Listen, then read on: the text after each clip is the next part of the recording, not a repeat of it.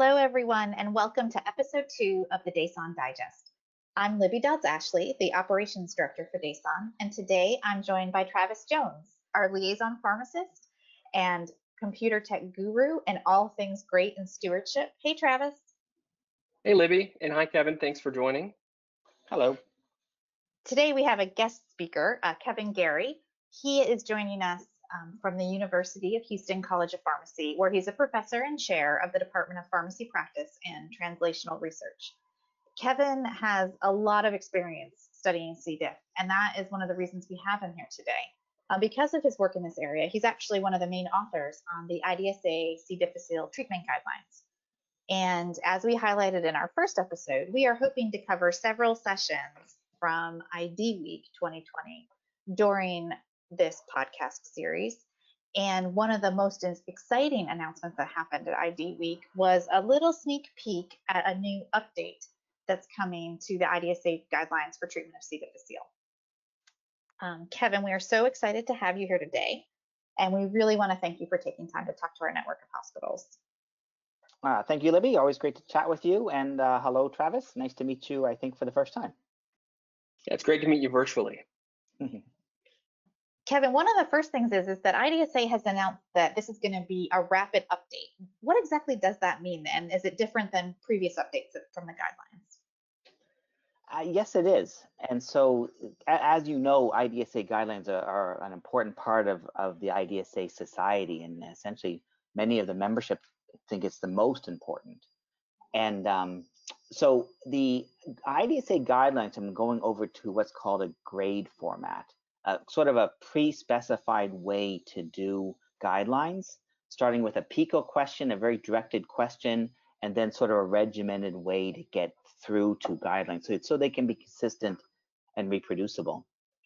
And so once you have a grade guideline done, it allows you to add on very specific questions, just one or two or maybe three additional PICO questions. So it's not supposed to replace the entire guidelines, but is only used when something major has happened. And so this was back in 2018 when the IDSA president, Cindy Sears, asked the C. diff guideline committee to provide a rapid update on the treatment of C. diff based on a few recent high-level publications that had just come out. Okay, so what is specifically addressed in the guideline? What are the big changes that the guideline committee has been pondering? Well, the big one that got it started was bezlotoxumab, the monoclonal antibody, humanized monoclonal antibodies directed against toxin B of C. diff. And it was specifically used to prevent recurrence of C. diff. And this was a first ever therapy that was directed not just for the treatment of C. diff, but in this case for the recurrence. So that's really what started a high-level publication on the phase 3 trials. And when we started down that road, it was also a major literature review of what else was published in the bezlotoxumab space. And then number two, what else was published in the treatment space? And that medical literature search identified a couple of other high-level fidaxomicin papers. And so that turned into another two other questions, actually, of whether or not if we should rethink of fidaxomicin as therapy for clinical cure for first occurrence as well as first recurrence of C. diff. And so the two major areas in what we are calling now the focused update is how should we position bezlotoxumab, and sort of a second look at how we position fidaxomicin. So let's start first with bezlotoxumab. What is being recommended in this update? Okay, so bezlo was the third. We have kind of tackled the fidaxo first in the first two picos, and the bezlo was in the third. And when you do this grade format, you get a group of experts together and you sort of say, what are the most important outcomes that you're looking for? And so the PICO stands for patient, obviously, and I is intervention in this case bezlotoxumab. Now, since there's nothing else to prevent recurrence, it's looked at against placebo. And the outcomes we were looking at, well, the most important one was C. diff recurrence after an initial clinical cure. We thought hospital readmissions would be important. And then obviously, like any drug-related adverse events directed due to bezilotoximab. And then obviously, like all-cause mortality would also be important too. So when you summarize the literature, obviously C. diff recurrence after initial clinical cure was the strength of bezilotoximab. It was a very effective agent to prevent further recurrence. And it also prevented future C. diff associated hospital readmissions. Now the authors of the papers did a good job of sort of defining what high risk means. If you're immunocompromised, if you're over 65 years, if you've had prior C. diff episodes of CDI. So this is provisional recommendations only. Still has to go through final approval of the board, go through the peer review process and change. But the provisional recommendation that was presented at ID Week was that for patients with a CDI episode and at least one of those risk factors for recurrence, then bezilotoximab should be considered as a co-intervention along with standard of care antibiotics. And Kevin, can you share what those risk factors are for recurrence? Yeah, and so these were pre-specified in the phase 3 trials, which strengthens them as good variables that delineate where bezilotoximab will be effective. So it's age over 65, immunocompromised, severe C. diff, prior episodes of C. diff in the last 6 months.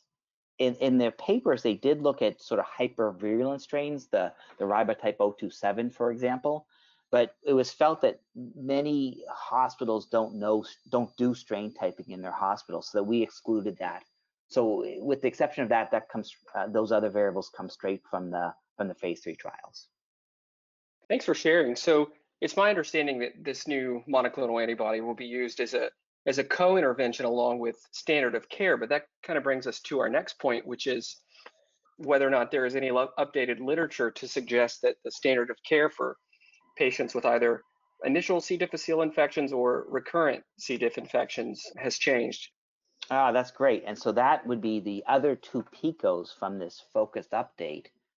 And so in this case, you remember a PICO is a patient population, and this will probably be in these two PICOs. PICO 1 is first occurrence, and PICO 2 is first recurrence in terms of your population. The intervention in this case is fidaxomicin, and your comparator, the C, it's only ever been compared against vancomycin. So it's always been vancomycin compared to fidaxomicin. And so that's going to be the comparator. And then the outcome's going to be similar: sustained clinical cure, initial clinical cure, similar outcomes that I said within the bezilotoximab studies, and as well as serious AEs and mortality altogether. So if you remember, the two phase 3 trials did show that fidaxomicin was superior to vancomycin for sustained clinical response. So since those two phase 3s, there's been a new study called the Extend trial, looking at sort of an extended duration of fidaxomicin compared to oral vancomycin. And it also demonstrated better sustained cure rates, lower recurrence rates, in other words. And then a Japanese study as well, a Japanese phase 3 trial. So now we had 4 studies, all well executed, all comparing fidaxomicin to vancomycin. And consistently, if you wanted a higher sustained response, fidaxomicin was superior to vancomycin. It's across the board. Initial clinical cure was the same. Serious adverse events were similar.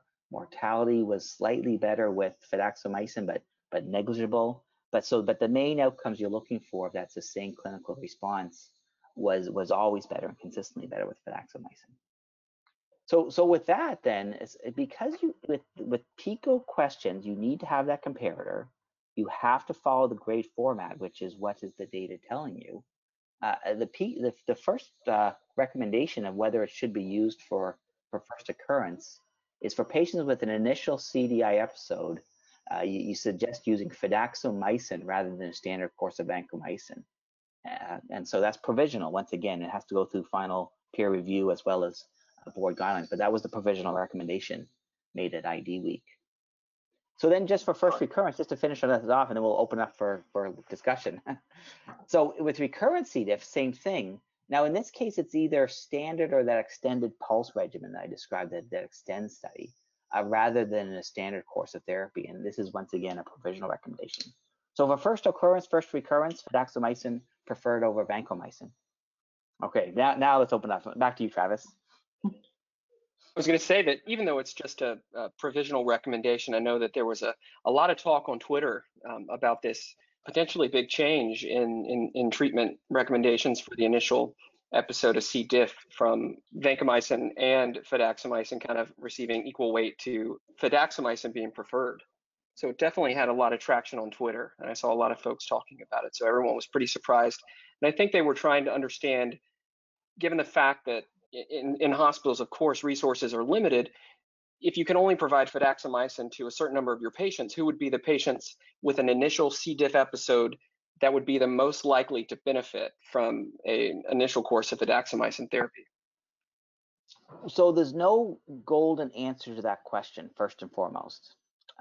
So if you're looking to see who is at highest risk of recurrence, we could go right back to those same variables that we use for bezlotoxumab: age over 65, previous episodes, et cetera, et cetera. So that would be one place to start. Now, the difficulty with that recommendation is that use of vancomycin itself is a risk factor for future recurrence. So if you use vancomycin, you're actually doubling that person's risk of recurrence because of the destruction of the microbiome that vancomycin causes. And it's lower if you do use fidaxomicin.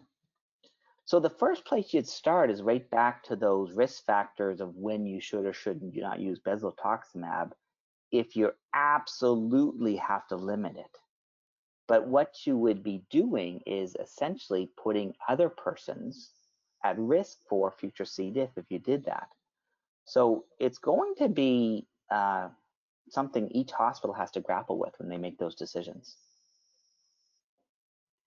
Yeah, Kevin, I think, the implementation is going to be key for all of our member hospitals. And I know one thing to sort of let you in on our little dirty secret, so to speak, is we do know that we see a lot of providers who are worried about patients and start maybe very early treatment of C. diff, or almost on the level of prophylaxis with oral vancomycin before they have test results back. And I don't know if you were the guideline committee. I know you didn't specifically address prophylaxis in this most recent rapid update, but if you wanted to comment on really the role of fidaxomicin for true disease, are there any additional thoughts or plans to do a rapid review for oral prophylaxis, given some recent meta-analysis publication and a recent randomized trial? Any insights there? Oh yeah, so let's go for 10 hours in this podcast. that is a spectacular area. Now let's just take this one step at a time. So with C. diff infection, there is a minority of patients need empiric therapy, and that is fulminant C. diff in which a colectomy is imminent. There, in those cases, that is when you immediately start empiric antibiotics without any knowledge of underlying toxin tests. That's when you need to do that. That is, in my experience, probably 1 to 2% of all patients you'll ever see with C. diff. It's the worst case of C. diff, but it's by far the minority. The vast majority of patients who are coming in from the community with C. diff will actually battle the disease for several days, if not weeks or more, before finally coming in to get treated. So beyond that small sliver of the population, there's no medical evidence that means empiric therapy is needed. And especially in today's world where you're generally getting rapid C. diff tests back same day. So I think you can use that to build platforms to say who should get empiric therapy without a positive toxin test, that fulminant patient moving on to colectomy, Everybody else can wait for the positive toxin test and do your work to get your diagnostic back within the same day or within 24 hours. So that hopefully provides some guidance in terms of who should get empiric or not. And once you get that done, you're left with, if you're a PCR toxin testing hospital, 800 beds, 200 patients a year who have a positive toxin test, as long as you're not in an epidemic. And that's not a tremendous amount of money. That's way less than you're spending on your CT of the abdomen, for example, for patients with suspected C. diff. If you just wanted to give everybody those 200 cases Fidaxo, certainly money, but in the world of an 800-bed hospital, it's pocket change. So that's a little bit of a high horse for me, but the empiric therapy stuff is fine. That's true. Okay, so now prophylaxis, which is a much bigger topic. So C. diff, you know, is a microbiome disease. We give people high-risk antibiotics. It destroys the colonization and resistance of our healthy microbiome and allows C. diff to germinate, and that's why we get the disease. So if you rank all of the antibiotics out there that cause dysbiosis, and like what's the world's #1 worst antibiotic at causing that dysbiosis that can give you C. diff, oral vancomycin is probably #1 or #2 on that list. It is just remarkably awesome at killing our microbiome. It's the nuclear bomb of a microbiome killer, because you get thousands and thousands of micrograms of vancomycin in your gut. So when is the last time you thought of using something for prophylaxis that actually causes the disease? Like it completely turns it on the head. So suddenly you say, well, wait a second, but we use C. diff all the time. It's remarkably effective at getting rid of diarrhea and like calming down the clinical cure. Absolutely, because including C. diff, it kills that great too. Like it's just an awesome antibiotic to kill whatever you want to kill. C. diff, which is great, but then everything else that lives in your gut, which that everything else is really bad.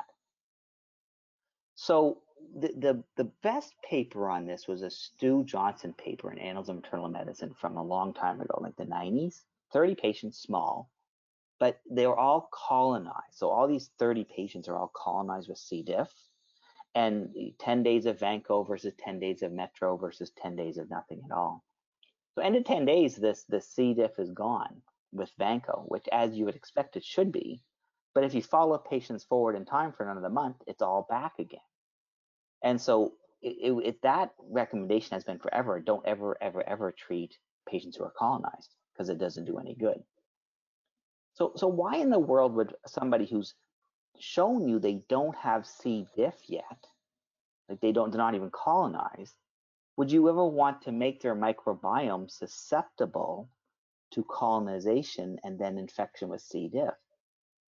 So prophylaxis is a great idea, but prophylaxis with Vanco is probably not the greatest idea ever. So then, well, what should I use? Well, maybe you should use fidaxomicin because it's less sparing of the microbiome, but those dollar signs are going up in your head already. And oh, by the way, fidaxomicin isn't impervious to microbiome damage. It still hurts the microbiome too. So they don't have C. diff, no C. diff at all. Do I give another antibiotic? That's a bad idea. Well, let's move on. Well, now what about bezlotoxumab? Well, it doesn't kill the microbiome. It is the perfect prophylactic agent, but who wants to infuse a monoclonal antibody as a prophylaxis? Holy crap, that sounds tough too. So then what else do we have? Well, we then have to someday figure out how to get that microbiome back in shape. And so it's eventually going to be some sort of biotherapeutic that does it.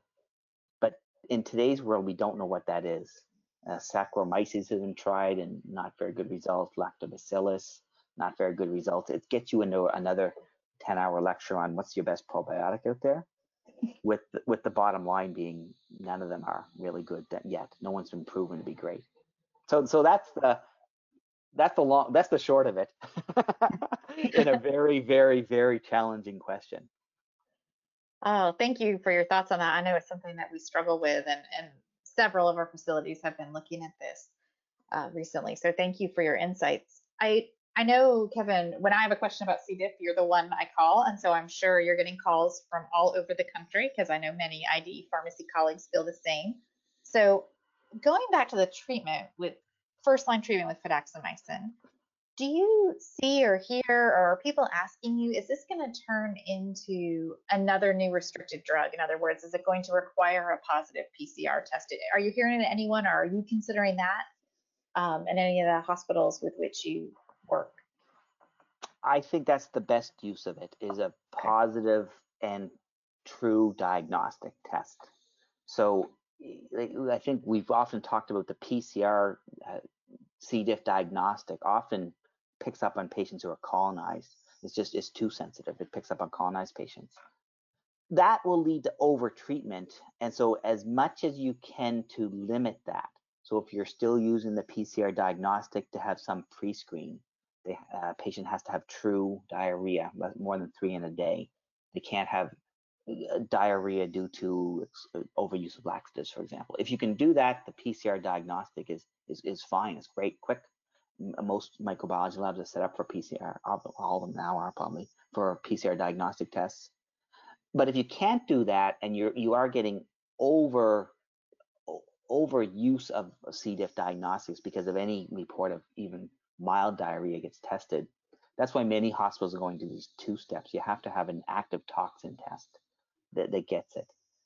So if you have an active toxin test, you're pretty close to everybody does have C. diff. There's, I'm sure, still some false positives, but very few.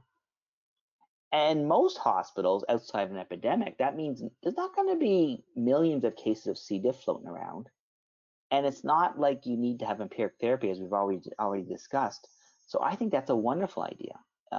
Stewardship, that you have to have a positive diagnostic test to get this more expensive but guideline preferred antibiotic, in this case fidaxomicin, and then some sort of flavor to set up a bezilotoxumab use as well. I think that is the perfect way to go, as opposed to trying to figure out the specific patient population that would most benefit. It's really hard to do that because of the harm that vancomycin causes for everybody. So I love what you just said, Libby. I think that's the way to go. Really focusing on the diagnosis, make a good diagnosis, and only after you make that good diagnosis, that's the crowd that gets fidaxomicin. All right, well, this is certainly a lot for our sites to think about. I have one final question. And do you have any inside info on when our sites might start to think about seeing these guidelines coming to press? Oh yeah, I certainly can provide some insight. Great comments back already from a blinded CID review. These guidelines are going to be co-endorsed by SHEA. I think SHEA IDSA is the official guideline. They've been that way forever. Co-endorsed by ASHP and SIDP, with comments as well that have been incorporated into the final. So it's going to be first quarter if I was betting a beer. and if you bet me 2 beers, I'll say first or second quarter, and I think I'll win that one. So keep your eyes on CID. That's where it'll come out. Well, that's great to hear. We're excited to see these new guidelines when they're finally published. And that really brings us to a close for our second episode of the DASON Digest. I first wanted to thank everyone for listening, and also wanted to share thanks from our entire team to Kevin for joining us and sharing his insights on updates that are soon to come in the treatment and prevention of C. difficile infection. For our DASON sites listening in, we also wanted to share that our latest DASON newsletter, published in November, is now available on our website, and it reviews an article that evaluated the efficacy of oral vancomycin prophylaxis in the prevention of C. difficile infection. So be sure to check it out on the newsletter sections of our website. Thanks again, everyone, for listening, and we appreciate Kevin for presenting during this podcast. Thank you.